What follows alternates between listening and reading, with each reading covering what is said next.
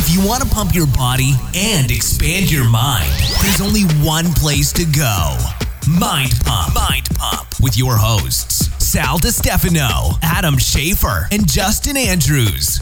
It's been a while since we've had Josh on. Yeah, it has. We had him on like a year or two. I like the guy. I grew up, I liked watching him fight back in the. He's going to fight again, maybe. Good dude. I know, That's crazy, right? huh? I thought he was going to fight you. No, In no, the episode, a couple times he alluded to that. No, we're not going to. We're not going to do that.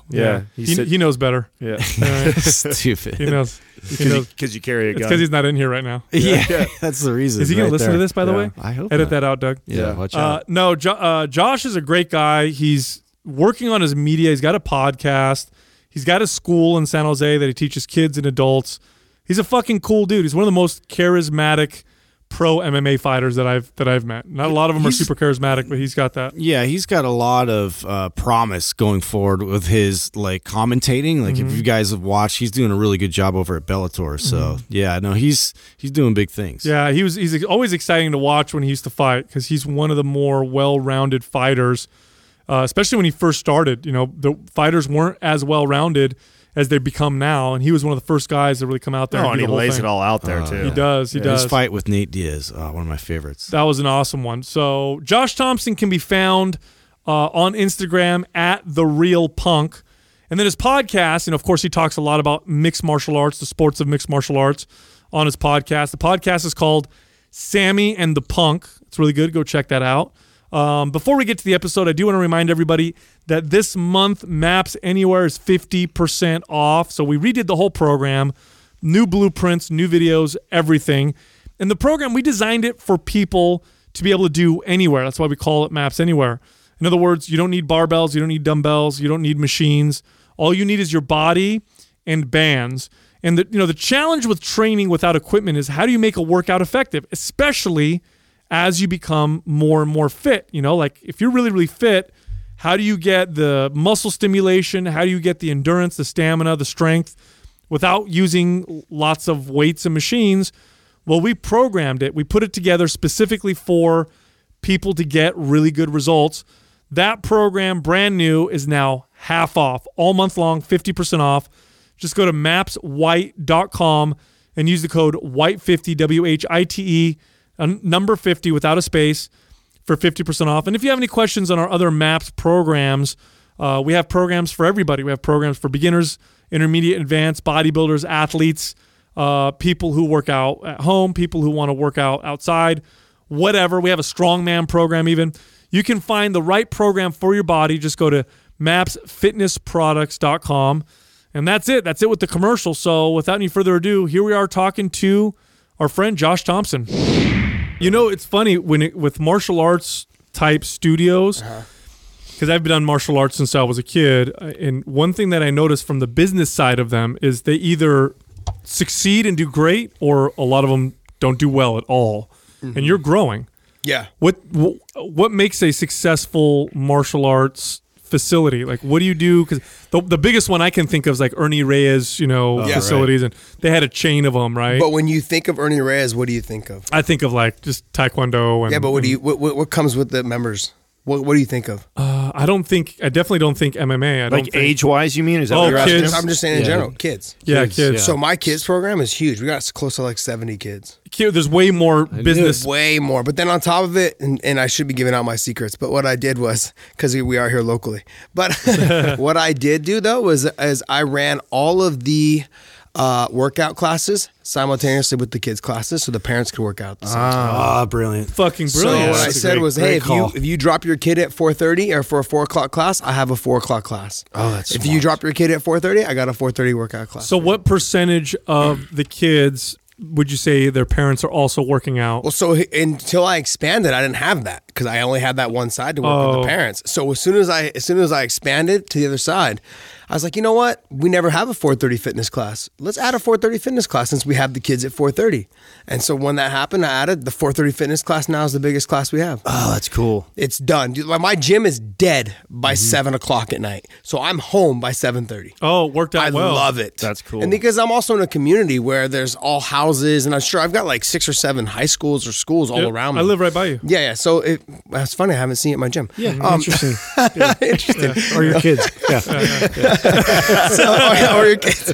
So no, it's just we've got all the schools that are there, and we just market it to the kids. I mean, basically, we got lucky. We had a couple parents that came in and brought their kids, and then it just caught on like wildfire. I mean, obviously, it helped a little bit that people knew who I was, but once they realized that there's no fighters in the gym, I'm not trying to make fighters. I'm not trying to have your kid be a fighter, and that's the one thing I stress is.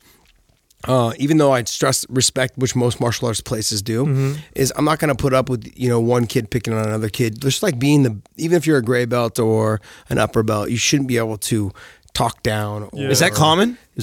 Yeah, it is. It's totally common. Like you'll see that it's tendency for all coaches. They'll tend to favor their upper belts, and not just upper belts, but like you say, you have a track star who's like a star. You're going to be like, oh, I'm going to spend more time with that kid than I am that. It's common. The star running back or the star quarterback is going to always get more publicity than the offensive lineman. It's just going to happen. Yeah. And so that's the one thing I don't do. I treat the 3 and 4 year olds, because we have 3 to 5 year old kids. So I treat all the 3 year olds even better than I treat my gray belts, because my gray belts, they should understand that, like, hey, that was you at one time. Right. When you came 4 years ago to me, that was you. Yeah, and they also have more of a responsibility, I think, as you get better to teach and help with the coaching. Every time I give them a stripe, I explain that to them. I say, with this stripe, you have a little bit more responsibility, whether that's leading warm-ups or whether that's helping and giving instruction to the kids. And also, too, what I do that some parents were like, oh, wow, that's pretty cool, is I break up all the upper belts and I say, okay, here's one. We have one or two upper belts. They work with all the 3 to 6, 3 to 7 year olds, and I say, okay, they have to learn how to open guard. So you go over there and you coach them. So I put like 4 or 5 kids with them, and they teach them how to open guard and pass guard.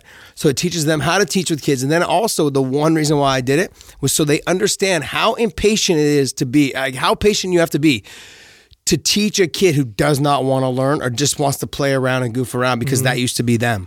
When I used to say, hey, open guard, and you guys are like, oh, I don't want to do it. They're laying on the ground making snow angels, and you're thinking to yourself, man, like, why can't you get this? Like, stop goofing around and just do it. And now they understand. So I said, next time I tell you, hey, quit goofing around and do the move, you'll get it. That's what I have to deal with every day. Did you take child psychology classes or anything like that? No. Well, and the reason why I'm asking is because you're tapping into this, somewhat of a passion of mine. And what you're tapping into, by the way, it sounds like you coach, is some of the most effective ways to get children to learn. Like, for example, when you give a child responsibility, especially an older child or a more experienced child, when you give them the responsibility of younger kids or kids who are less experienced, it tends to bring out the best in them. All of a sudden, they feel like they have some authority, they have some responsibility. I got to do a good job. I got to teach, and they end up learning. They learn their skill even more as a result. Yeah, and that's what they find in education studies. And this is no different. And for me, as a parent, one thing that I loved about the martial arts more than anything was teaching them how to be good people and teaching them responsibility. So yeah, you can fight, but now you're more responsible. Yeah. You have this this ability now, but you're less likely to get into a physical altercation. You're more confident with yourself. So, what's the big difference between the success? Because you were a pro fighter, you're well known, but that's not why you're succeeding, because there's a lot of fighters who tried coaching and stuff and they're just not good. Were you just a natural working with kids? Just to touch back on what you were just talking about, is I used to get in a lot of fights as a kid. And as I started learning how to wrestle better, and as I started learning how to train in jiu-jitsu and learning submissions, I used to, even up until I was like 19, 20 years old, I used to get in like street fights. And it's like, man, when I was 20 years old, I got signed by the UFC, and once I realized that I was fighting guys and I was training with people, teaching people at AKA, they were coming in that were adults, like, mid-20s or early 30s.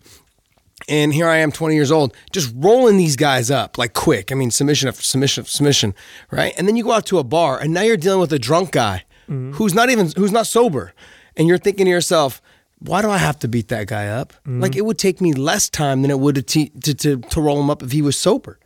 So that was like, to touch what you were talking about, that's exactly what it made me feel. It made me feel like, man, what are you doing? Like, you don't need to. You just felt no threat. Yeah, there's no threat. Like, when you go to a bar, there's not one threat in this room that scares me. Like, I walk in, I'm like, I can walk in with the confidence of knowing that it doesn't matter. Sure, you can beat me at tennis, you can beat me at golf, but I can beat you up. And that trumps everything. That trumps everything, really. When you're talking about in the scheme of like, in the animal kingdom, like, hey, I can beat you up, like I can kill you. You know what I mean? Like that's what it comes down to. Like, it doesn't matter if you're better at tennis and golf and basketball. I don't give a crap. It doesn't matter. And so you actually got in less fights. So I pretty much haven't been in a street fight since. Wow. It's just a reality of, once you understand that, you can click that in your mind that, while it's like you're wrestling in the Olympics, and these guys are barely like, they're taking seminars at 3 and 5 years old when you think about it, when you go to a bar. Mm-hmm. They're not even close. Now, do you think that's common, or do you think some fighters are still battling like insecurities and they feel that they need to assert their dominance on people like that, or is it normal? Is it every person is different? Yeah. I can't put a stereotype on everyone, because there's different. Like, I know there's guys that they hated fighting from the moment, but that was the best way for them to make a lot of money. Trevor Prangley, one of my best friends, he's from South Africa, and he fought in the UFC, fought in all the biggest organizations in the world. He hated it. Every time he was fight, he was like nervous and just stressed and just hated fight camps and just hated it. But man, just hella good at it. Yeah, the guy made good money, man. He was ranked in the top 10 in the world for a while. You know what I mean? Like, sometimes you just got to do what makes sense and what makes you the most money. Did you realize when you got to the point where you were training with all these fighters and you just didn't want to get in fights anymore, or at least you didn't get in fights anymore because you felt more confident? Did you realize that in the past, all the fights you got into, did you realize your role that you played? In other words, at the time where you think, like, why are these people all fucking with me? And then you think back and be like, I wonder if I was. No, I wasn't wondering. I knew. Yeah. I knew. There was never any doubt. I always said I didn't start it. I didn't throw the first punch, which I didn't, but I instigated to the point where someone wanted to throw the first punch. It was just, I was that kid. I would always say the meanest and harshest thing that I possibly could, to see if I get a rise out of you. That's kind of like how you get the nickname the Punk. There was a lot of different other things, like in the gym, I would say that I would do things. I mean, there, like Javier, if you listen to our, when we did a podcast with Javier Mendez on Sammy and the Punk, and he, and shameless plug, yeah. We got but no, it's but we with Javier said the same thing. He's like, hey, I would fight with Paul Bonatello and Mike Kyle, who were heavyweights and top guys in the UFC. Paul Bonatello fought for the UFC title, and I just threw the gloves off and just started throwing down with them in the middle of the ring, like, because we got mad at each other. Mike Kyle, same thing. Mike Kyle and I got in a couple fist fights. Phil Baroni and I, full on fist fights. Really? Like no gloves. Like let's fucking get after it. That was us. Oh wow! Like, it didn't matter. I mean, like, it was. That's how we are. That's how it was. That's how I am. But then hugging it out and having a beer afterwards. Yeah, but here's the thing. Baroni lived with me at the time. So it's like I had to drive him home to my house. So here we are. We throw the gloves off. We're throwing down. We're yelling and cussing at each other, throwing blows at each other. And we get done. He's like, all right, bro. See you later. Okay. So you figured it out. Yeah. We got it. We got it. What's for dinner? Yeah. We shower, get changed. Like, he'd go up and take a shower and come back down. He's like, all right, you ready to go? Yeah, I'm ready to go. It's fun. It's funny because you are, you have that fighter instinct. You're definitely, a tough guy, but then you seem to thrive working with children. Yeah. Did you always know that you had a knack for that? Where'd that come from? Honestly, I could tell you that it comes from probably, like, I helped raise my brother and sister, my younger brother, younger sister. And, my parents were young when they had me. They were 19 and 20 years old. And that was kind of, I think I wouldn't say it was normal back then, but it was a little bit more common than, like, now these days. It's like 32 to 35 is when people are having kids now. But back then it was, my parents were still kind of living the younger lifestyle. They would leave me to watch my brother and sister. I was like 6 years old. They would like, okay, we're going to go out. Boom. I'd be gone. They'd go out and hang out and come back home. People would all come back to the house at like 2 a.m, hang out until 5 a.m, that kind of thing. It was just different. It whatever. I'd wake up, make breakfast for the kids, pancakes. So you just learned all those skills growing up. Yeah, I mean, like, hey, I was hungry, there wasn't any cereal. You got to learn how to make pancakes. Were you like latchkey kids too? Like when you come home and like your parents weren't there, you just come home and have a key? Yeah, we always had, we didn't have a key. We had the back slider was almost always open. Yeah, so we had a little side gate. I'd jump the side gate and then I'd walk in the house. The back door was always open. Dude, that used to be that was the era though. Yeah. That was like at the time, like kids would just walk home from school. It was, it was just safe. Like it seemed safe anyway. Which I think it's more safe now than it was back then. It is. Right. It's just because social media and internet. I mean, like the internet and the social media, I think everyone just knows and hears about it now. I mean, we get an Amber Alert on the phone. One kid was kidnapped, 2 weeks ago and you're like, Everyone got it. We all of a sudden you're in a restaurant, right? Everyone's like, everyone's picking up their phone. Well, do you find too, like, so if these kids enrolling, do they have different motivation than maybe they did when, we grew up in terms of like going through martial arts? No, I think it's just the martial arts has evolved. MMA, mixed martial arts. I mean, you would call like there's not just one discipline that they have to learn now. And you take someone like myself who comes from a wrestling background, played sports his whole life. And I was on team sport and I was an individual sport, which I think is probably the most key thing is you teach kids how to work with other kids by playing a team sport, which I played soccer. I was on a traveling team, traveled all around the U.S. and played. But then I was also on an individual sport where I traveled all around and just wrestled individually. I was still part of a team, still had a coach. But it's when you walk out on that mat, it's just you. And for me, there was nothing better than doing that. Because even though I would have loved to have played at a higher level in college for soccer, because there wasn't as much pressure on me, and it was more fun to socialize and be around everyone playing soccer. But the actual reward for me to become who I am today was definitely because of wrestling and because of mixed martial arts. Without a doubt, I'm doing it by myself. I mean, there's nothing better than knowing that you've done something, you've achieved something on your own. You didn't need, sure, you have coaches, but at the end of the day, your coaches can't make you get on a treadmill and run. At the end of the day, sure, they can hold mitts for you, but they can't make you push yourself. And you got to want that. So you were driven. Yeah, 100%. Do you see this in the kids that you coach, that you take your classes? Can you identify the kids like, okay, he's going to be good? Yeah, how early of an age can you tell if a kid's going to be a badass? You can tell pretty early. Here's the thing is, I tell parents, like, I look at how the kids learn based on what goes on at home. And that lets me know if your kid's having a hard time absorbing things, if your kid's not paying attention in class, that's a parenting issue. That's not a coaching issue.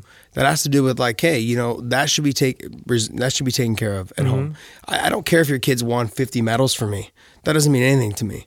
I care if your kid pays attention and works well with the other kids and listens and absorbs what I'm trying to teach. That's important to me, because later on down the road, having a coachable kid is more important. That's how the kid succeeds in life. If you can't be coached, odds are you probably won't be as successful as you could have been later on in regardless life. Of how talented you are. Absolutely. And it's funny because I have a kid right now who is he's a phenomenal athlete. He's a workhorse, but he only likes to train live.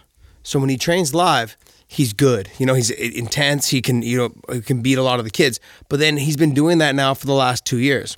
But now the kids that he was smashing, for the last 2 years, they have finally adjusted and their technique has gotten better, and they don't have to try as hard to stop what he's doing because of his athleticism, and they can just use technique and beat him.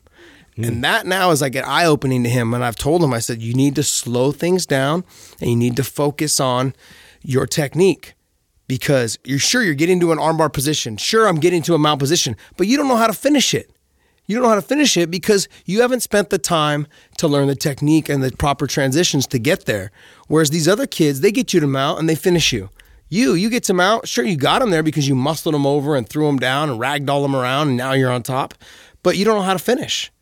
You don't know how to finish because you don't know the technique to get there. How old is this kid? He's 8. 8 years old? Yeah. I mean, I put more pressure on him because he is, like, you need to put pressure on those kids. Sure. The ones that have the most athleticism are the ones you have to be the hardest on because they're going to skate through life thinking that they're the best. Well, because especially when things come easy to you, then you think, oh, this is all the effort I need to put in. They don't get challenged from their competition. So many times it's their coach or their parent that has to teach them how to challenge themselves. Yeah.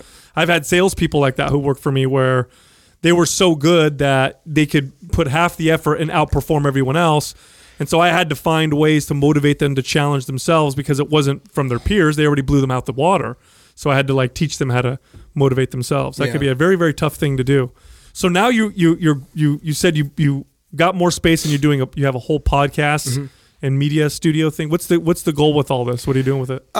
So we originally just started it. I started with Sammy and this guy named Sam Diggity from 102.5 KDON. He's the morning show. He runs the Morning Madhouse. All right. So him and I were just talking, and he was like, hey, he knew fighting for a lot of years. He was watching me fight. Him and I met when I did a couple appearances down on his show to help sell some of my fights. And so him and I just started chatting. He's like, why don't we try doing this? I have the studio here. I used to drive down to Salinas and film in the studio there, once a week and film. But then when I came and done your guys' show, you guys were like, yeah, we're filming as many times as we can. We're getting as much content as we can. I'm like, yeah, I'm not driving to Salinas, 5 days a week. You're out of your damn mind. So we did, though. And then I found Producer Dave, which I call Producer Dave. But Dave and I, we used to drive down for almost over a year, right? Yeah, it was over a year. Him and I used to drive down every Monday, and we'd film talking about whatever the fights were and, and just shooting the shit. And it just slowly, I'd say in the last probably 6 months, like we had like 0 subscribers on YouTube and all these, iTunes and all these other things. Then once we hit 1,000, it slowly grew to like 2,000. And then once we hit 2,000, it grew to 4,000 real quick. And then now we're kind of been stuck at around 7,000, 6,500, something like that. So it's the YouTube is the iTunes and stuff is growing pretty well, but it's hit or miss, obviously, talking about whatever it is you're talking about. Yeah. You guys what's been performing the best so far? So anything to do with like Conor McGregor, Khabib Nurmagomedov, of course. AKA, anything to do with AKA, DC. Because you have a lot of insight there. Yeah, I do have it. And that's the one thing that scares me because I've got so much insight on the AKA. But the issue is that what happens when all those guys are gone? I mean, Kane's 36, DC's coming, he's 39, he'll be 40. I mean, I'm pretty much, Rockhold lives in Florida now, and sure, him and I text and talk all the time. But it's what happens when all of us are gone? Like that generation of us guys are gone, and so there'll be Khabib left, Islam Makhachev, and then there's a couple other younger guys that are really talented are coming up, but. There's a lot of things that we gotta, you gotta make sure you focus on. You gotta focus on the whole sport. You can't just focus on what's in front of you. How many shows are you guys airing a week now? We're just doing one a week, but then I started doing one on Sundays now called Punk's Opinion, where I give my opinion based on whatever the latest drama is in the sport. Oh, that's good. So yesterday we talked about Ben Askren coming over from. I was going to ask you about that. Yeah, we talked about Ben Askren coming over from ONE FC, and. And so I talked about that, and then the trade for Demetrius Johnson. So those two things we talked about, as well as and then the 125 division being either wiped out or not. Yeah, that's the word, right? That they might get rid of it. How does a trade work? Explain that. How do they trade? How do they trade athletes like that? How do you trade NFL athletes? Yeah. It's the same thing. Same exact thing. Really? I want your athlete. You want mine. Let's talk about which one's better, and let's negotiate. Money. And then remember, sometimes there's money attached to that as well, not just a trade. Yeah, that's what I'm wondering. I mean, with them, I think it was just a straight trade because they could care less about the 125-pound division, and they never liked Demetrius Johnson to begin with, and they don't like Ben Askren either. Yeah, why don't they like Ben? He's a fucking machine. Yeah, he's a machine. Yeah. But I want everyone to remember, and I said this yesterday. Once you guys watch Ben Askren fight. Halfway through that fight, you guys be like, now I know why you guys didn't watch this fight. Is he a blanket? He's a blanket, and he's always been a blanket. I mean, and here, the story on him, and I've trained with DC, and DC said, like, look, it wouldn't make a difference on the Olympic team. If that guy locked his 2 fingers like this, he's taking you down. Yeah. Doesn't make a difference. So if he gets his 2 fingers locked on you around your leg, he's taking you down. And that's that kind of animal he is. I mean, you can't knock his wrestling. That's never been the knock. The knock is that he's really good on the ground jiu-jitsu wise, but he don't go for finishes. So everyone's like, yeah, he's coming. Yeah, he's coming. Until about the second round, people are like, man, F this guy. Watch. They're gonna be thinking that, like, man, I can see why he didn't come. Right, because you see why the sport really evolve more into an entertainment aspect to it. Yeah. So the one thing that has me thrown off, and I want to know is how are they going to bring? They're going to bring him over, and then he fights. He coaches Tyron Woodley at the 170-pound division. How is he going to coach T Wood and still become champion at 170 if T Wood's the champion now? So what's going to happen? Someone brought this up to me yesterday, and I was talking with them about it, and they said, what's going to happen, I think, is that they're going to create that 165-pound division like we've all said they were. So Conor has a place to be champion. And then they will make a 175-pound division, and they'll either Ben or T Wood will go in either direction. So they'll split them up, so that gives them an opportunity to face Khabib or to face Conor or to face whoever.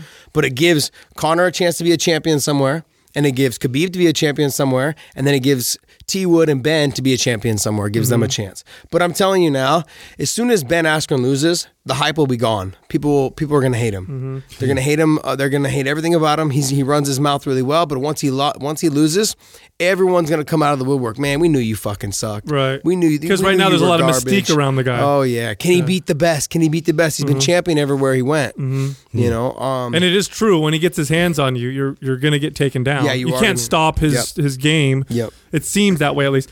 For me, when watching the sport and realizing, that it's the shit talk, the entertainment, the excitement that generates the big fucking dollars, and the people that consistently win sometimes.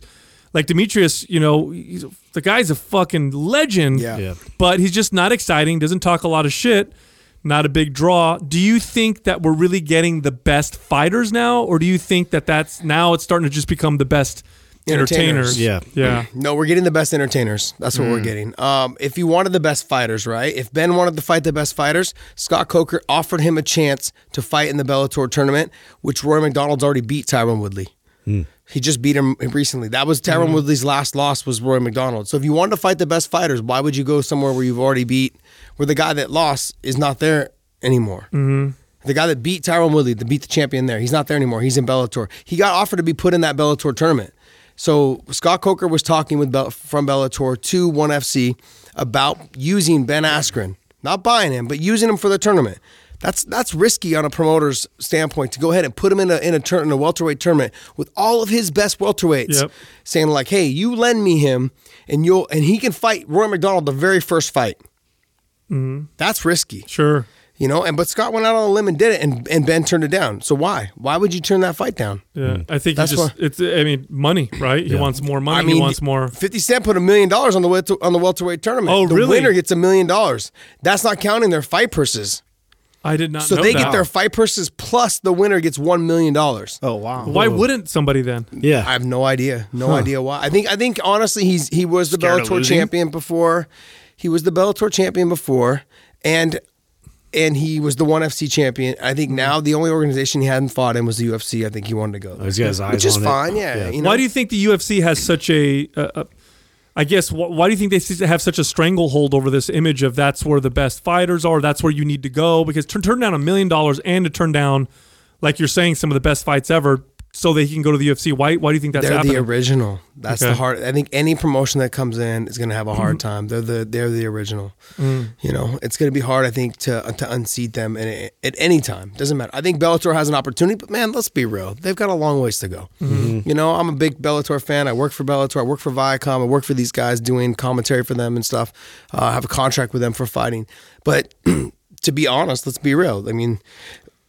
And we've said this, and I'm a huge Bellator fan. I love it. I love being there. But if you take a look at what Conor did in his last weigh-ins, I mean, they had 12,000 people there, 10,000 people there. Yeah, it's ridiculous. In Bellator in San Jose, we had 14,000 people that came to the fights. I mean, you're talking about at a weigh-in for them, for Conor McGregor, Right. And the whole fight is, it's different. And sure, weigh-ins I want to say that the weigh-ins are free, or they're like, I don't know, maybe they cost money. I've never paid to go, but you know what I mean? We've got a long ways. There's a long ways to go, but let's not be mistaken. When you look at the actual figures and the numbers of what Bellator does viewership wise and what Fox Sports 1 does viewership wise, they're pretty much neck and neck. When we're talking, and I would say Bellator's actually beat them a couple times, and not just a couple, but they're swaying more towards, because on the regular Bellator cards, they're getting top name guys to fight on the regular Bellator cards, whereas on Fox Sports 1, you're getting maybe one fighter that's a champion, and then the rest of the cards kind of garbage. On the Fox Sports 1's cards, even their Fox cards aren't doing all that well. Now, there's two sides here, right? There's the business side guy. You understand what's going to get people to want to buy tickets, what's going to get people to watch. And then there's probably the purist fighter inside you that wants to see the best fighters and the best fights. And like for the business side, what do you think that these organizations have to do to really succeed? Like, what's your opinion? And then what would the fighter side of you like to see?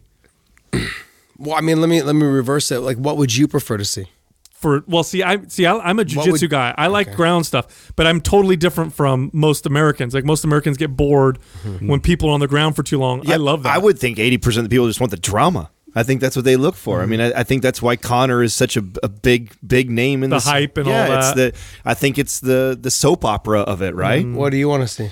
It's sort of a hybrid of both. I mean, I pay attention to a lot of the shit talking, but for the most part, Like, I want to see real striking techniques, and I want to see somebody that's legitimately like the best. Yeah, see, you guys are the everyday casual fan. Mm-hmm. So whatever it is you guys want to see is what the rest of the rest of the world wants to see. Yeah. Like for me, I could give two shits about rankings. I want to see the best fight. Like if you watched the Rory McDonald and Douglas Lima fight for Bellator, Yeah. that's the type of fight I want to see. Okay. You know, I want to see that fight. I want to see two guys where there's no quit in them and just gamers. The Dan Henderson Shogun fight. Yeah. That was, Yeah. that's I the fight remember you that want one. to see. Yeah, it's the You best. know, the Josh Thompson Gilbert Melendez fights. Yeah, I mean, yeah. those are the fights I want to see. I want to see fighters like that. You know, even though I lost to Tony Ferguson, that's the type of fight I want to see. I want to see a guy who I got destroyed in that fight, got cut up nasty. But there was never a moment I was like, man, this sucks. I should quit. You know what I mean? Those are the fights you want to see. You want to see those fights. You want to see fighters that there's always a moment for them to win. Look at Derek Lewis. He got his title shot against DC, even though he didn't win the title shot, because he fought Volkov and he was getting his ass kicked. Yeah, he last lost minute. last 10 seconds of the fight. That He gets might a have been one of the knockout. greatest cards most I'd ever seen. epic That was one of the comeback. greatest Yeah. cards. That's my point. My point is, like, I want to see those kind of fights. I want to see a guy who there was never a moment that he thought, man, I want to quit. No way, man. I want to. And many times when you're matching fighters up, are you looking at their styles that will ensure that that's going to be something like that? Or what are the things that you would look at when you're matching fighters up to ensure that you get a fight like that? So I look at a lot of I look at styles of who would be the best to compete against each other. Like, Okay. let me give an example. I'll look at what's kind of what Scott Coker does, exactly what Scott Coker does. And I know I'm leaning more towards the Bellator thing because I followed Scott for so many years. But no one, Paul Daly wasn't ranked or in the ranking to even fight Nick Diaz. But that ended up being probably the most exciting first round fight I've ever seen in my whole life. They fought, and it's like when you see that fight and you're part of that fight, that to me it's insane to watch Nick Diaz and Paul Daly. At the time, they weren't really scheduled. They weren't supposed to fight each other in the ranking system. But they knew it was going to be a great fight, and it was probably the greatest one-round fight I've ever seen in my life. I mean, most exciting. That was right when the UFC had bought Strikeforce, and you had Lorenzo and Dana and everyone like sitting on the cage side. They were up out of their seats, like, man, this is insane. I mean, my honest opinion is that the UFC they could have done what everyone originally wanted them to do. Is you had two different promotions, and they could have built up two different promotions, had two different sets of champions, and then eventually at the year end had like a year-end show or champion versus champion. Yeah. Like that'd be epic. they could have done that because they're having That so would have many. been smart, I think. Look at professional sports with, national and like American League or something like that. exactly Yeah. to see who's the best. They already had this. They already had the proof that the guys in Strikeforce sold. You had DC, you had T Wood, you had Marquardt, you had myself, you had Gilbert Melendez. Sure, you could have intermixed a couple of the under-ranking guys to fight the champions on each side every once in a while, or maybe the number one contenders, and said like, hey, you could at least be a champion on that side. People want to see, outside of Conor McGregor, people want to see champions. Like, no one gives a crap if Conor McGregor has a title or not. Sure. They just want to see him fight. Sure. They want to see the promo and the lead up and the drama, right? Like this guy right here. They want to see all the drama and all the BS coming up to it. That's what they want to see. They don't want to see the rest of them. The rest of them, they want to know like, hey, what title's on the line. Yeah. But it doesn't matter for him. Yeah, I think that would be a very smart strategy because you'd see one guy as a champion, another guy who's a champion. So now, the build up to that would be amazing. Can you imagine a year-end epic. show every year where champion versus champion? No, that'd be amazing. I mean, like that would be like, Japan, Pride used to do their year-end show every year, and they still do it. And it's huge, man. I mean, like we're talking 30, 40, 50,000 people in an arena. Yeah, It's yeah. nuts. It's crazy. It's like, that's a strategy that's worked for a long time for sports events. Even pro wrestling did that for a long time, where you'd have the intercontinental champion Yeah. and the world champion, and they're going to go together, and it's champion. Everybody loves seeing that. Yeah. That's a smart strategy. and they had already had the format that worked. I mean, they could have just left Scott Coker in place, could have kept him on, and never have to worry about him being your competitor. They could have had Rich Chow, who was the matchmaker for them, and just kept doing what they're doing and plugging away, trying to sign talent. Because you know how many? Then that would have ensured no other promotions like ONE FC would ever have a chance. And they own the rights to both of them now. that. You know, like they had the chance and the opportunity to do that, and I think they just wanted to shut it all down and make one. Just do it all one. Yeah. What's the vibe like at Bellator with UFC? Is there a lot of shit talking that goes on behind the scenes? Are you guys not big fans of UFC, or what do you guys? No, there's actually no negative vibe at all. Like and the same thing was with Strikeforce. All Scott did was bring the same people that worked for Strikeforce over to Bellator. Okay. And just said like, hey, you know, we're just going to create this family atmosphere and this vibe, and we still have all the same employees we had from Strikeforce, and we're just starting from the bottom now, you know, and we're going to work our way back up. You know, it took 6-7 years for Strikeforce to get to that level,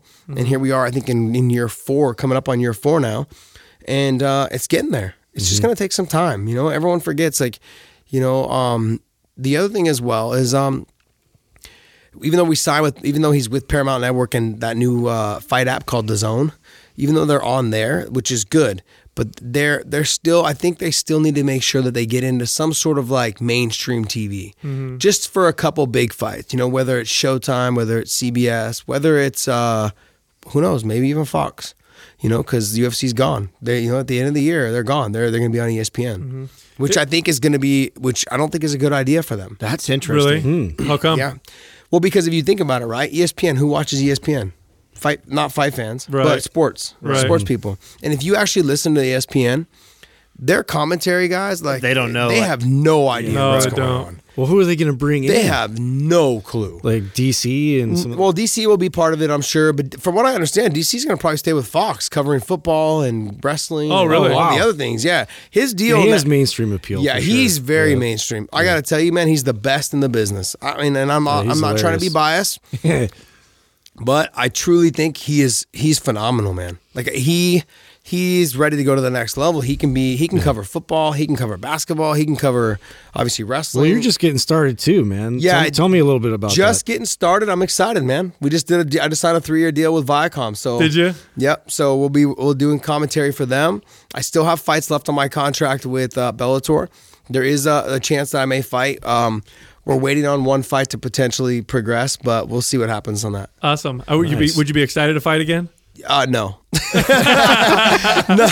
no, but there is one fight I'd like to run it back, and you know, we may see that fight again. So we'll see. So I have a question for you. So something that I used to love about one thing that I loved about MMA. I was a kid when the first UFC came out, and I don't remember how old I was, but my dad ordered it on pay-per-view, and I'm watching it. I knew nothing about what I believe true about martial arts was what I saw in movies. So like the flashy dude with the 6-pack, the rip guy or whatever is going to kick everybody's ass. Bruce Lee. And we all know that, you know, Royce Gracie beat everybody on that one. He's this kind of skinny Brazilian dude. And we always we see that a lot of times in MMA, like Fedor. You know, if I saw Fedor on the street or at the beach with the shirt off, or DC, thickness. Yeah, I'm like, they don't look. The guy's not that ripped, but they beat the shit out of you. Yeah. So it almost makes you question: can you tell by looking at someone if they're a badass? You're a fighter. Are there things that you can see in someone? Because for the average person, it's so hard. You just see someone who's ripped and you think they can fight, but that doesn't mean shit a lot of times. I think what we talked about earlier, I think it's the confidence. When someone walks into the room, you see the confidence in them, their demeanor, their personality, their willingness to engage with other people, not afraid of anything that happens. Because like I said, you know, you can beat me at tennis and golf, but I can beat you up. So when you walk into a room, you have that sense of confidence. I'm like, it doesn't matter what goes down right now. Unless someone whips out a gun or a knife, we're good, bro. Like I can have So you fun can in here. sense that when you see someone. You know, and like DC, he walks in a room, he's just electric. You know, Kane, he's a little bit more humble, he's quiet, kind of comes in, but you look at Kane, he looks like a fighter. Yeah. You know what I mean? Like, Yeah, and I'm not saying that he's ugly, but he just has that like, you know, he has that like, hey, go ahead, say something. But he's he'll so smash your face nice, with his man. head. I don't know if I see them big cauliflower ears. That's normally a sign for me. That's an easy one. That's some years of rolling around to get the ears that fucked up. It is, but I mean, DC doesn't have cauli. Right. So it's like one of those things where you're like, man, DC doesn't have You would cauliflower. never know if Yeah, he met you would- DC. He's No. like this jolly. No, I've ran you into know. him multiple times. He's always out and about in San Jose, and he doesn't. He's not very tall either, Nope. so he's not like this crazy. Yeah. Not Kane's a big boy. Like you get around Yeah. Kane, and you're like, okay, Yeah. you know what? You wouldn't. He's got a head like this big. You know what I'm saying? Kane's like 6'1", around 6'1", just thick like a tree trunk, you know. DC, he's big too, but I mean, like he's shorter. He's like 5'10", you know. Him and I are about the same height. And so when you see him, you're like, man, you don't look that big. But I mean, like you don't But he'll, look like. but he'll give you some frequent flyer And yet, miles. DC's always smiling though. That's Yeah. the thing. Yeah. super happy guy. How much respect you got for him coming out and whooping on old boy on the last one? I mean, I do. I mean, but things I think he knew. He weighed the measurements. Okay, pay me this much money. Right. All I got to do is wrestle. I've been wrestling my whole life. Getting in good enough shape to wrestle. I mean, his hand was broken all through camp. He didn't really strike with it at all. He didn't spar. He didn't use it. Didn't do anything. He wanted to make sure it was healed as much as it could have possibly been healed before the fight. I mean, he's just looking to the Brock fight. I pretty much I would think that he's going to be done after the Brock fight. Now, do you guys? Is that for sure? Do you feel like you guys have this ability? So. Like, how often are you like right on when you know you can take a guy? Like, how often do you look at a fight? Like, DC looked at that fight and knew, like, I know I can do a little bit of cardio the next couple of weeks. I'm in good enough shape. I'm not even scared. Yeah. Can you normally tell, like, if you got a guy, and how often is it that somebody surprises another fighter? Well, it's the fight game, and that's why we fight the fight. You never know. Like you don't know what's going to happen until you get in there. All it takes is one punch. Mm-hmm. With Derek Lewis, we saw that in his fight before that. All it took was one punch. So it's hard to say that this fight will end. I can finish this fight any way I want, because you don't know if the guy lands a clean shot. Well, everybody has the shooter's luck or the lucky punch that could potentially happen. But there's got to be guys that, based off of your skill set, and you see their skill set where you just know, like, oh, it doesn't matter. He's not a match for me. Worst case scenario, I know I can get him down, and he's not going to be able to do anything. Yeah, that would be the fight that I would say that was the Derek Lewis fight. But I mean, when you think about it, I mean, like we saw in his, like I said, going back to his last fight, you just never know. It just takes one thing. Here's the thing: if you watch with DC with John Jones, their last fight. Yeah, I was like, man, I had DC winning the fight. I was 2 or 3 rounds to none, but then he got clipped a little bit with the head kick. It was like, wobbled him, and then the fight was over. Mm-hmm. It only takes that. Even though I felt like DC was winning the fight, it doesn't make a difference, man. Like, it just takes, like, you get carried away, lackluster. You're thinking you're controlling the fight, and the fight's over. You wake up and you're like, man, what happened? That's what happened. That's exactly what happened. Who was the most surprising fight for you that you got in the ring that you were like, oh shit, this dude wasn't expecting that? I would say Tony Ferguson. Yeah. It was just different. Like, he reminded me a lot of Mike Swick, like kind of bony, wiry, and it just had that strength. He wasn't strong. That's the one thing with Tony. He wasn't physically strong, but man, he had huge hands. So like when we shook hands at the weigh-ins and his hand like wrapped all the way around mine, it makes a difference. So when he pulled me into his guard and he got wrist control and I couldn't get my hand back. And most people I can roll out, but I couldn't. I was like trying to roll out of there and I couldn't get to that position and just felt like you couldn't get your hand back. I was like, man, this sucks. I mean, he threw me off. Everything he did threw me off. He threw the push kick. I was like, those don't look hard. But I blocked 5 or 6 of them. And then I woke up the next day, my forearm was swollen. Those of you guys that are watching on YouTube, my forearm was swollen from my elbow to my wrist. It was like probably a mound. I would say at least 3 or 4 inches thick. It swelled up so bad. I thought maybe I fractured. I went to the doctor, and they're like, "No, you just have a severe bone bruise." Which bone bruise is like little microscopic fractures. Yeah. But still, it was just like, man, this sucked. What do you do after these fights? What do you do to recover? You just lay in bed and just every rest? Fight's different, man. Every fight's different. With the second Gilbert Melendez fight, I couldn't lay down because I had lumps all over my head. So I had to sleep. I had to sleep with a neck roll pillow for 3 nights. I slept with a neck roll pillow sitting up in my couch. Damn. Yeah, I had to sleep like that. So I put all the pillows around me, and I was like, making sure I was comfortable, and I just had a neck roll pillow, and I just slept sitting up. Now, do you guys talk to each other afterwards? You'd be like, "Hey, bro, you fucked me up." Man, we Gilbert and I had a couple conversations afterwards. It was just tough fights, man. Like Tony Ferguson, I had cuts all over, so I had to change all the sheets on my bed because I had white sheets, so I had to change them all to the dark sheets. So it's like because I had cuts. I want to say I had 24 stitches here on my forehead here up. I had 2 Mercedes-Benz like cuts right here in the front of my head. So I think I had like another 14 and 12 stitches on each side. Damn. Yeah, and then I had a cut on the bridge of my nose. It was like 2 stitches. I mean, I got cut up pretty bad in that fight. If you watch a lot of his fights, that's what he does. Yeah. So he tries to grab and he elbows really well. He's real bony and he's an elbow man. So it's just hard to deal with, something different to deal with, and the length and the reach kind of threw me off. Tough guy, man. Really tough guy. I remember when I was, the few fights I've been in as a kid, I remember I never felt anything till after. Does that happen for you as well? Are you in the fight and you're like, oh shit, I'm getting cut? Or is it afterwards you're like, what the hell happened to me? I didn't even feel that stuff. No, I mean, honestly, the forearm in the Tony fight, I felt that.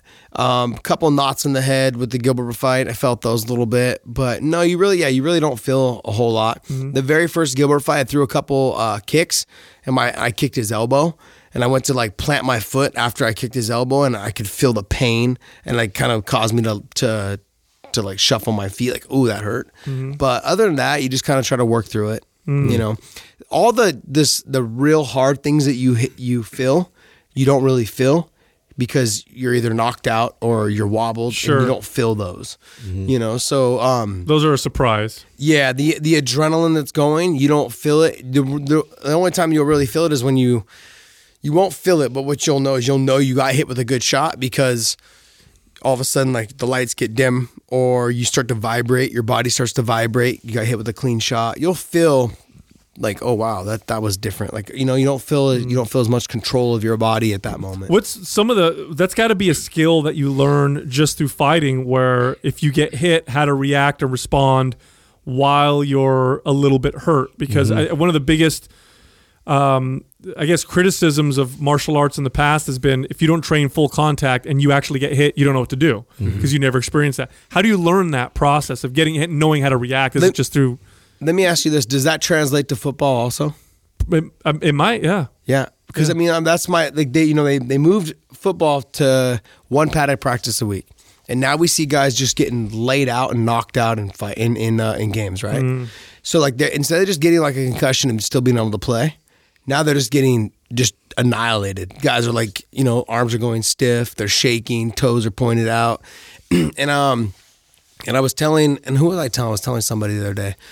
I said, they move to one padded practice a week with really no contact, and then they get in the game, they go as hard as they possibly can at each other. And then what do you think is going to happen? It's worse. It's worse. I mean, to me, I feel like it's worse. Now you're getting legitimately knocked out. That's an interesting theory. Yeah.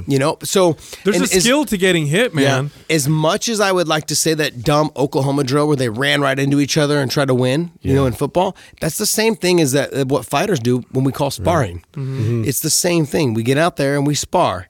And we punch each other in the face to get our body used to the movements, how to roll with the punches, how to absorb the contact, and how to come right back and throw something right back. Mm-hmm. So not only do you hit me, but I roll with it, I move, and I throw right back to try and land something on you. Mm-hmm. Right. Well, football players, I feel like they've gotten away from that, so they stopped learning how to take the shots. They stopped learning how to tackle. They stopped learning how to just absorb that type of punishment, and their body's not used to it. Mm-hmm. And I'll give you for instance is when I don't train or I don't spar for say, a month or two, or like after one fight to the next, and the first 2 weeks or first week and a half I'm sparring, my forehead is all like super sore, and I wear headgear, and I'm doing light sparring with some guys, but I've been hit so many times now all of a sudden my forehead hurts.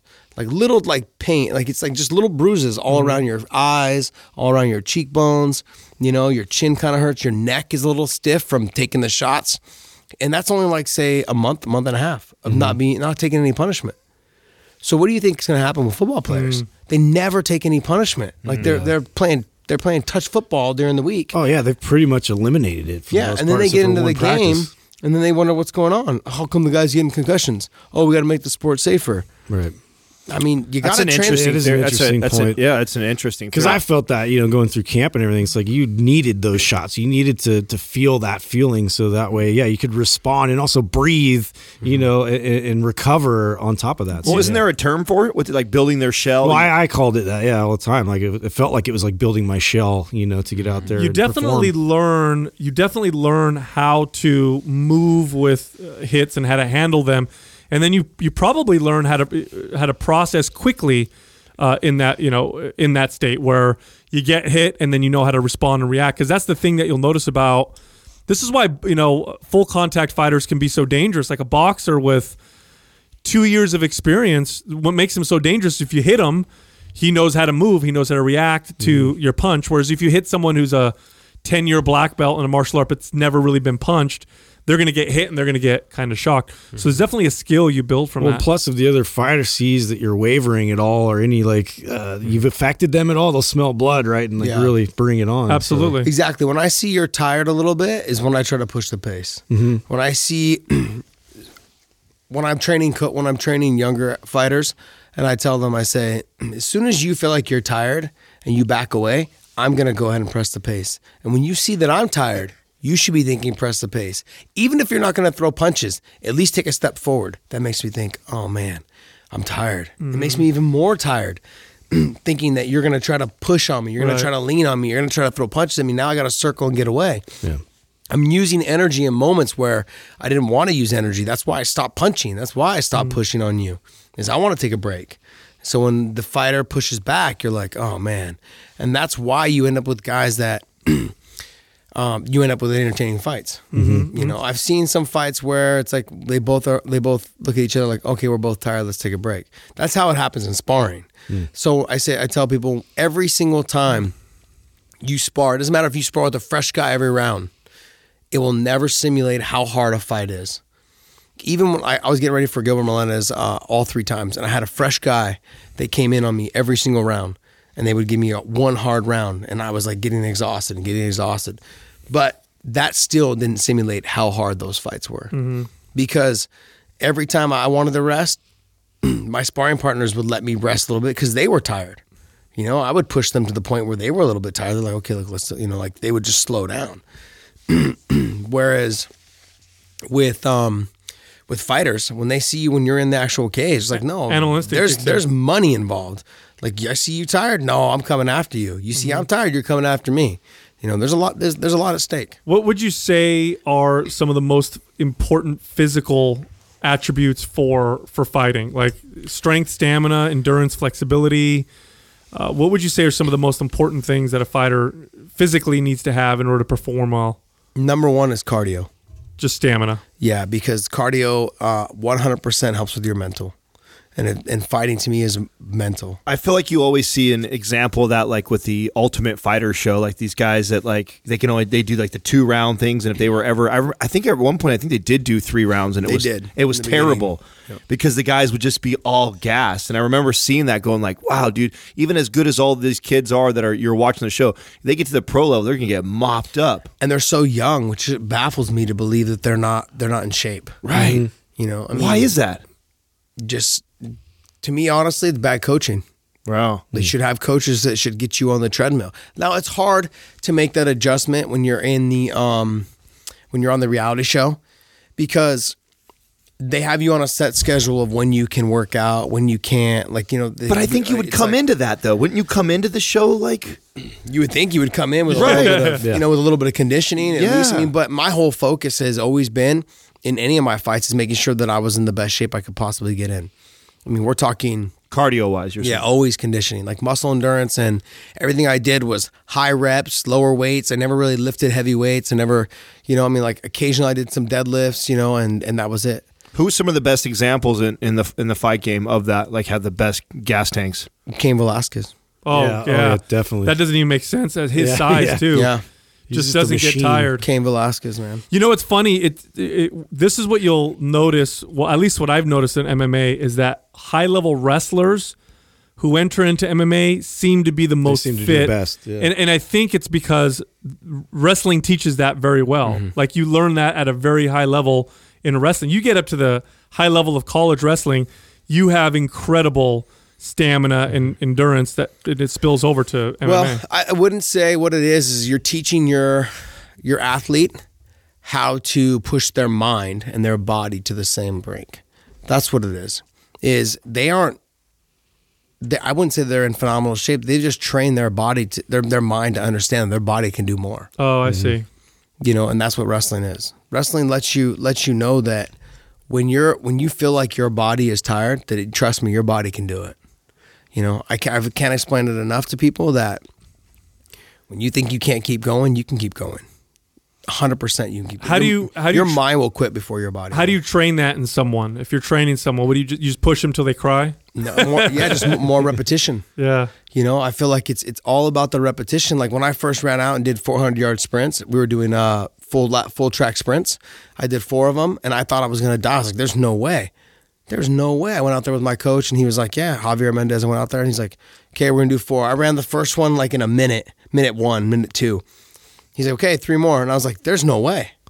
I was like, I don't know what I was thinking, that we were only going to run 1, but there was no way. I was like, man, there is no way. My second one was like a minute 30, minute 35, I was like, man, this is horrible. And then, but by the time I got close to the fight, we were doing two lap sprints. So I was doing a whole mile of sprints, so I was doing 880s. So I was doing 2 of those, and I was doing 6 440s and keeping all the times under 125. Wow.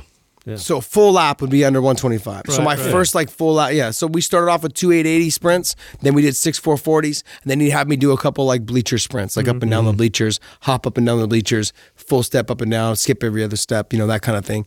And then that was, we'd do that, and that was my conditioning workout. Mm-hmm.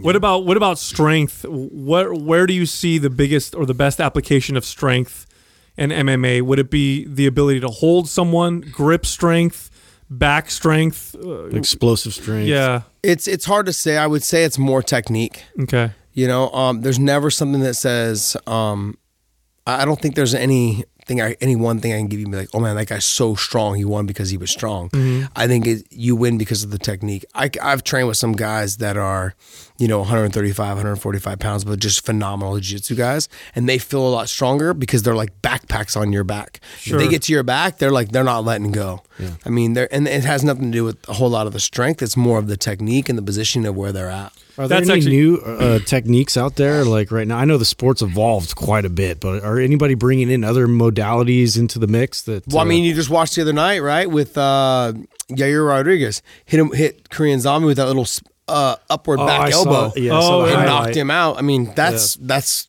probably one of the greatest knockouts ever in history, in MMA history. Definitely a weird kind of fluky type of thing, but he had to be willing to throw it, and it was amazing. Landed clean and beautiful. It sucked because Korean Zombie was up on the cards, was going to win the fight, and there was less than a second left, and he got knocked out. Wow. Yeah. So this is just one more thing to be aware of. Yeah, I mean, had he got dropped and was able to get up, he would have won. Yeah. That's how crazy that is. The fact crazy. That I was telling producer Dave yesterday when we did the Punk's Opinion, I was like, man, I said, dude, he actually even kind of felt like a zombie. The way he fell was like all his arms went limp. He hit his face, and I was like, man, I feel so bad. Oh, that's too bad. No, but it's true. It does evolve so quickly. What I'm seeing a lot in like grappling sports is leg locks seem to be just dominating like crazy. Are we going to start to see that spill over in MMA? You'll see a little bit of it because Bellator has Dylan Dennis who loves to do the leg lock position. He won his first fight with a toe hold. You will see it, but there is a lot of risk involved when you're talking MMA and leg locks because if you don't get to the proper position fast enough, the guy will be able to squash or smash your legs in and get on top and start punching you. So we saw, I want to say it was Ian Freeman with, I want to say Frank Mir. Where Ian Freeman just annihilated, I want to say Frank Mir with strikes because he kept trying to go for the leg lock it was like one of those feel good stories because Ian Freeman had just lost his dad that day and found out while he was there for the fight and was able to beat Frank. I want to say it was Frank Mir, but man, it's just very inspirational. But that was a classic case of like. That's why MMA guys don't really go for leg locks a whole lot.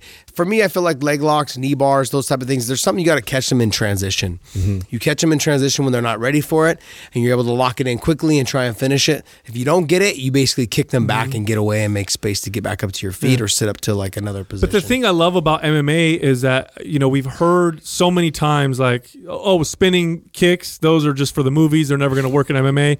Dudes started using them, started knocking people out. Yeah. We're not going to, front snap kick to the face. That's movie shit. That's not going to, boom, people started getting knocked out. Spinning backward elbow or back fist.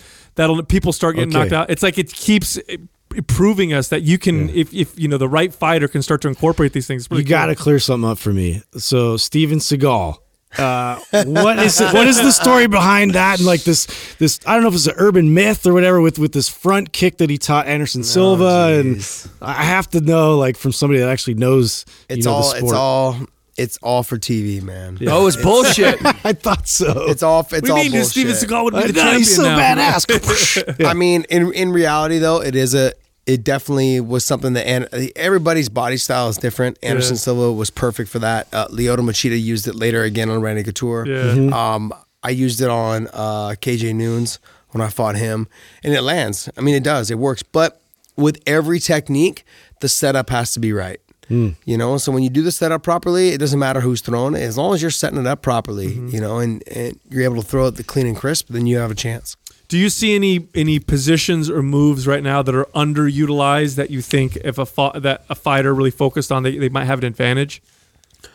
What do you mean? Like anything. Like, do you see any room for improvement right now? In other words, like I said, hit leg locks. It seems like maybe there's a lot of them in grappling. Is it going to spill over? Do you see anything where I think there could be an advantage if a fighter starts to focus on, you know, more of this particular position? Do you see anything like that, or is it just so complete now that it's so difficult? I think everyone is for themselves. Is whatever works best for you and your body style and your technique. Excellent. You know, I mean, there's nothing that I can like. There's things that I can do that you can't do. There's things that you can do that I can't do, and you know, someone's always better at something than I am. Definitely. I always love talking MMA stuff with you, but I want to talk to you a little bit about the business again and what. I mean, how are you announcing, podcasting, running a school? Like, how are you, and then also training to fight potentially? Like, how are you managing your time right now? Pulling my damn hair out. Yeah. Dude, aren't you even in a movie too? Yeah, so I did a couple movies over in Asia. I'm actually talking with a couple people right now about me doing some more movies over there. The new Rush Hour 4 is coming out, and they actually had hit me up about potentially working, you know, being on that show as well. So we'll see. There's so many little things and so many things that need to happen for things like that to happen. The time frame has to work. Now that I signed a deal with Viacom, working with them, it's got to work around their schedule. I mean, that's long-term. For me, my long-term goal is to do exactly what DC's doing. He already understands. I mean, I want to say he's making really good money working for Fox. I could see him working into covering more sports. And that's exactly what I want to do. Okay. You know, I love doing. You'd be great at that, yeah. But this pod, like your guys' podcast and me working for them is exactly what I want to do. Just keep doing that. Keep talking. Keep communicating to people. Exactly. Now, are there people like? I mean, you mentioned DC, so I imagine he's somebody you follow. Are there other podcasts and announcers that you're paying attention to what they're doing, and how are you evolving your style? Well, I mean, for me, it's easy to just keep doing what we're doing because I'm talking about fighting. Fighting is exactly what we've been talking about for the last hour now. I can talk about this all day long. I mean, I've been doing it for 20-something years now. So, and then you mix it with the wrestling, the sports, and the athletes, and people that I know. As far as dealing with, or as far as viewing and talking and seeing what other people do, I do follow Brennan's show because I've been on there a couple times. You know, Brennan Schaub. I'm a huge Rogan fan. I like listening to some of his stuff. What I like with Joe's show is that he tends to bring on people even if they don't agree with his stuff. And he will go ahead and have them on and let them explain. Sure. You know, and what I find refreshing, and it's not just because of his show, but I actually have kind of started taking that mentality and my approach to the climate of what we live in now. Sure. And just let everyone be them. And just, you know, and sure, maybe you can agree with them, maybe you can't, but just take that approach of like, let them be them and whatever suits them, let them do it their way, you know, and maybe, you know, there are things that I don't agree with, but I tend to like just let them just deal with themselves. You know, however they want to do it, hear them out. There are things that I've heard people say, and I'm like, I don't really agree with that. I don't like, you know, I don't understand. But then when they explain it to me, I'm like, you know what? It does make sense. It does make sense on why you feel that way. You know, so and that I gotta say that I kind of got that a little bit from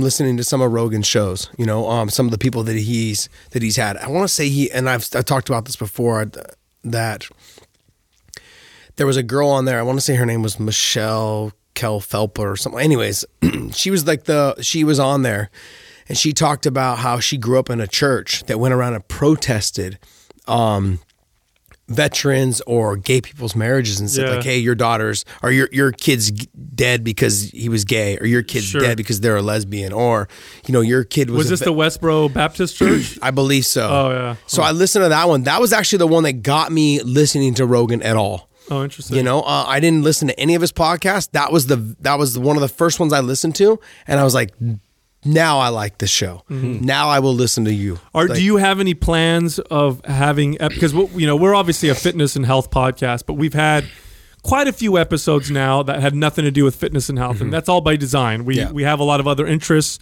and we like talking to different people, like you're saying. Do you have any interest in doing that as well, where you'll have some episodes that maybe don't have to do with martial arts and MMA that, or other things that you're interested in? Yeah, so we've had on Tyler Farr, who's a country singer. We've had Jimmy Allen on, who's a country singer as well.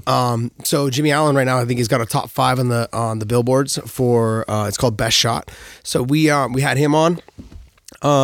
We've had a couple other people that have been on that are not fight related, which I do enjoy. We had Shane Faison on, who does fight tips, but we talked a lot about how he moved from Minnesota and came over from I want to say Minnesota or Minneapolis. He came over from there, and him and his wife started this thing called Fight Tips, and they basically just talk about they basically put together like videos on YouTube. That's how they make their living now. They move out to LA and do the whole deal, and I'm captivated by people that do things that are completely different than what anybody else ever thought they would do. I mean, like when you guys were younger, did you guys think you'd be sitting in the studio right now doing exactly what you're doing? Like sitting here talking to me. No. I mean, sure, maybe you guys always had this little interest in, did you used to do bodybuilding competitions, right? Or fitness competitions? Yeah. So like, did you think you'd be sitting here traveling around, like meeting all these people? I mean, no. And think about the people that you've met and how they've changed your life on how to live a healthier lifestyle, not just like lifting weights, in the gym, pumping iron, but like living an actual healthier lifestyle. Yeah. The things it's all a bit surreal. The things you put in your body now is completely different than when we were younger, what we used to think we would put in our body. Yep. And so I think about all those things, all the times that I've listened to either whether it's Rogan, whether it's listening to you guys, or whether it's or whether it's Shab, or whatever it is, okay, or just even listening to ourselves. And I have so many meetings and conversations with Scott Coker, the guys from Bellator, even guys from the UFC that I still am friends with over there, and to hear their conversations about how athletes and how the sport and how everything has fully changed and evolved, and the people that I'm still friends with over all these years, it's insane. Yeah. And I never thought in a million years that I'd have my own podcast, with Dave and with Sammy. And I never thought in a million years I'd be doing Punk's Opinion and people actually care about what I'm saying. I mean, like, we're getting a lot of traction on those type of things. And I never thought that I'd be sitting in front of the camera, whether it's with you guys right now or even with Bellator. And people are they're clinging on to every little last word that you're saying. But with that, it's no different than when you're talking about kids getting a stripe, there comes more responsibility. You got to be very careful what you say. Have you gotten any heat? Have you gotten any hate? Well, people disagreeing with you and being like, I disagree with your opinion. Well, when I was with the UFC, yeah, I did. There was something that I had asked. I had asked a question, and to touch on this, and I probably shouldn't get into it too much, but I had asked a question, and I said, because it was right around the time that they were trying to pass for gay marriage to be legal, and I had asked a question and said, hey, do you feel like gay marriage should be legal? And I said, before you answer that, I said, should you be allowed to have more than one spouse? So I just was asking based on, when you change the definition of marriage, does it open up the door for people to say like, well, I want 3 or 4 wives? That's a logical question. It's a logical question. And not just that, but then does it open up the question for people to say that they should be allowed to have more? And then how do you work the tax benefits of that? Sure. How do you work the healthcare for that? Like, how do you do these things? And those are all things so you got heat for that. Yeah, I got a ton of heat for that. I actually lost a job working for Fox because of that. Oh, wow. Really? Yeah. So Fox wanted me to work for them. I was supposed to be there with DC. DC and I were supposed to work together. And they were like, look, it's just too much controversy right there at this moment in this time. And it let me know that like, that's kind of around the same time I started listening to Joe Rogan. And I'd heard this whole ordeal with the Baptist church thing. And I was like, she's 100% right. There was moments in there where she was like, I knew it was kind of wrong. I knew I probably shouldn't have been doing it, but that's all I ever knew. And so it made me think about like, she left her family and everyone to do what she felt like was potentially right, to go out there and explore. And I said, you know what it did was it opened my mind to really listen to what other people have to say and understand when they talk to you. Why do you feel that way? And I want to hear without I can't talk to people that are aggressive with it. Like, I'm a fighter. Don't be aggressive with me about whether we're talking politics, whether we're talking taxes. Yeah. Whether we're talking any of these things, just don't be aggressive. Like, let's have a conversation. Let's sit here like we're sitting here right now and talk about it. Yeah. And that made me feel that kind of opened my eyes to like, wow, people will take a question like that and they'll turn it in. And I was just kept asking questions and I kept asking questions. I'm like, I don't feel these things. I don't feel like, I just wanted to know what if it led to something else or other things outside of what you guys are all trying to get approved. How would we handle those situations and those circumstances when they come? And then no one had answers for them, or they did have answers, but you know, it's like, how are we going to get all that stuff passed? Yeah. So when we did that, it put a negative look on me, and I was pretty upset over the whole thing. And I was like, you know what? You need to do something about yourself. You need to do something to change how you look at things, you know, on whether you just listen to more people. So you put yourself on the other side of it, and you said, okay, I'm not going to judge people so harshly. I want to hear what they have to say. Well, I wasn't judging. Like, there was never a moment where I could look. Well, you felt judged. Yeah, I felt judged, and I was like, you can't be that person. That's and I felt like I was being judged for just asking a question. Yeah. You know, and and I just when I look back now, and I'm like, man, you can't. You have to listen to what everyone has to offer and what they're saying, and just take it in stride. Yeah, I learned that lesson a long time ago. I had a client who I love to discuss and debate controversial topics. One of my favorite things to do. It's mentally stimulating. Yes. I enjoy it. And I had this woman that I trained, and she was so effective at how she communicated her opinions and ideas. She was so effective, in fact, that she was rarely do you see someone change someone else's opinion when it comes to religion or politics or stuff like that. But she would do it all the time. And she'd get other people in the gym to kind of consider her opinion.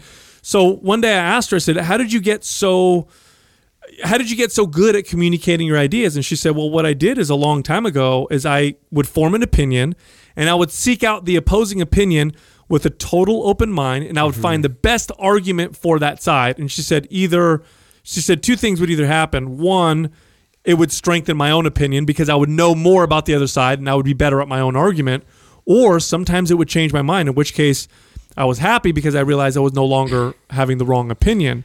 And so I started doing that. I started doing that myself. And what you end up finding is there's definitely assholes and shitty people out in the world, but more often than not, we all kind of want the same thing. People want, you know, good for themselves, good for their families.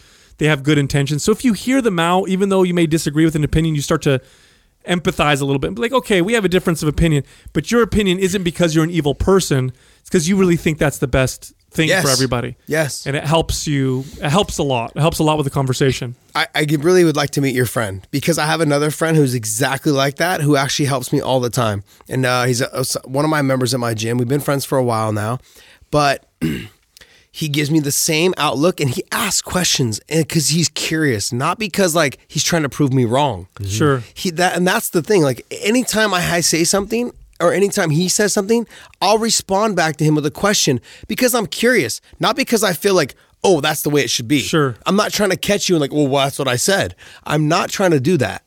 I'm trying to I'm curious. I'm asking you a question because I'm curious. I want to know. I want to know why you feel that way. I want to know if you see it potentially my way.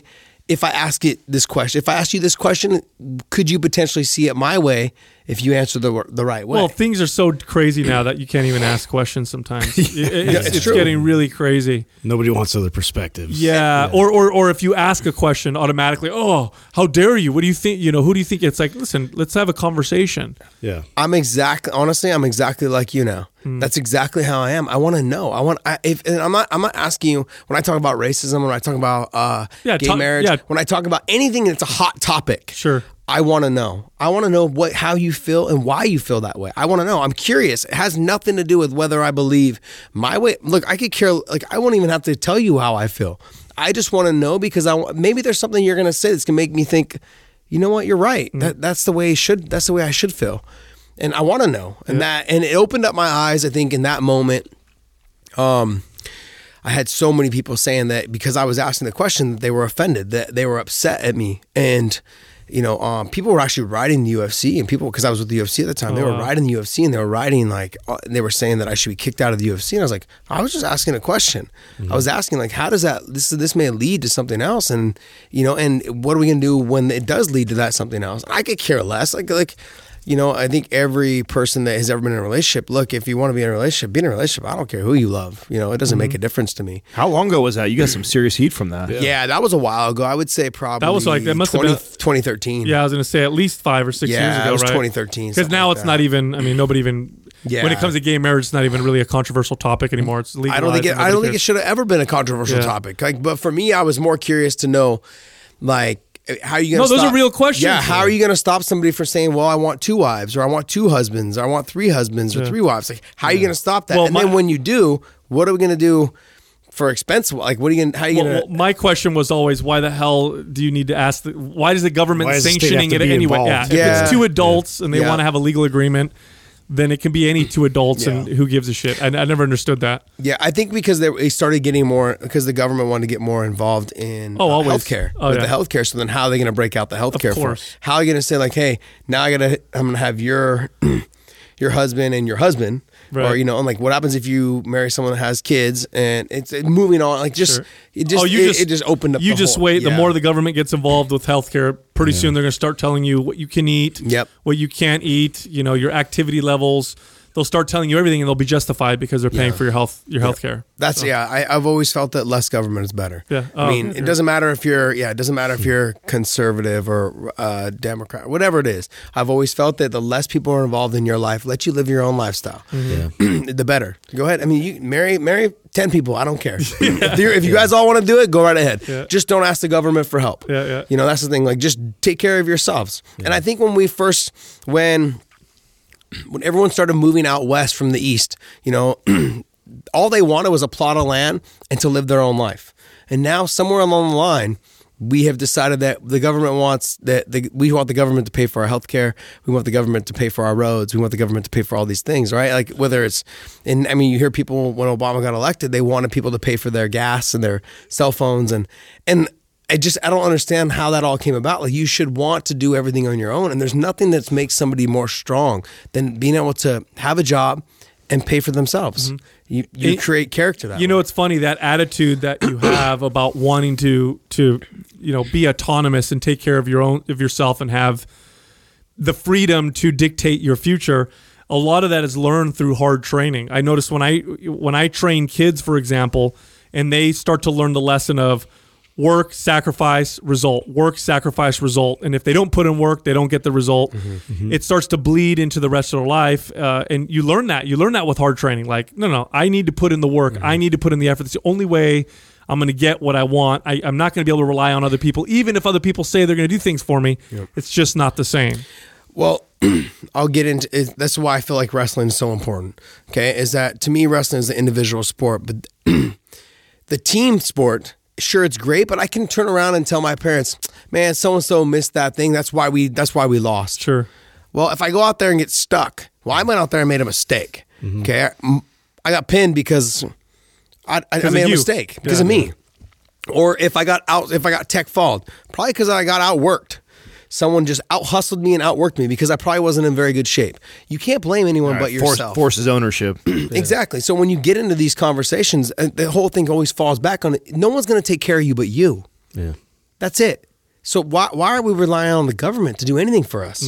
And that's Plus always they do a bad job. That's always going to be my take. Mm-hmm. And not to mention just the way that they waste money. Why am I allowing them to put any of our money, our tax-paying money that we pay to them, into anything other than just maybe potentially fixing our roads? Yeah. Just do that. Yeah. You're preaching to the choir, man. You can't. Echo The school chamber, system. We all know the school systems are broken. Yeah. I mean, majority of people send their kids to private schools or charter schools, or a lot of these the CEOs and CFOs and major companies, Facebook, they're all sending their money to the charter school systems. Yeah. They're not donating money to the government systems anymore No. because all their kids go to the charter schools. All their kids go to the private schools. Yeah, whether it's Catholic schools or Christian schools or charter schools or whatever, It's true. It's true. And you work with kids all the time, so you can see what works and what doesn't work quite a bit. Well, I see the kids that go to the private school. I see the kids that go to the public school. Big difference in personalities. Really? Way big difference. Wow. Yeah. I mean, I've got nieces that I've got my family. So, and obviously, let me clear the air. My family owns a charter school. They started their own. It's called STEM Charter up in Coeur d'Alene, Idaho. Oh, did they? Okay. So they're considered one of the best charter schools in all of Northwest. So, in the state of Idaho, they are the best. So, but it's all hands on. There's I want to say that like in 95% of the classes they don't have chairs, so the kids have to stand all day. Oh, that's right. And they talk, they just communicate, and they go from station to station doing their projects. Wow. They do it either in a group setting of 2 or they do it in a group setting of like 5 to 6 kids.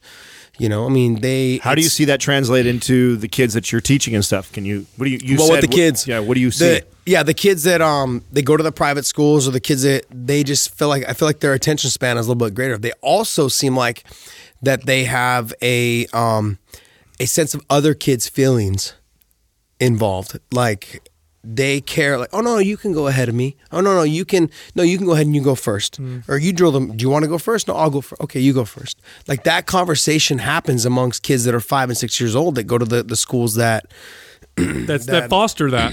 And it's you're seeing it in the private schools, a lot of it, because it's the market pressures. A private school succeeds, it does well. If it doesn't, it fails and it shuts its doors. Yep. Public schools just get more funding typically because they'll say, oh, our test scores are low, our performance is low, we need more money. Private school doesn't get, if their performance goes down, they're not doing a good job, they shut their doors. So there's a strong motivation for them to do what really works, and you get a lot of hands-on is what you see. What I don't like is that we reward, the government rewards schools or districts or whatever it is for spending all their money.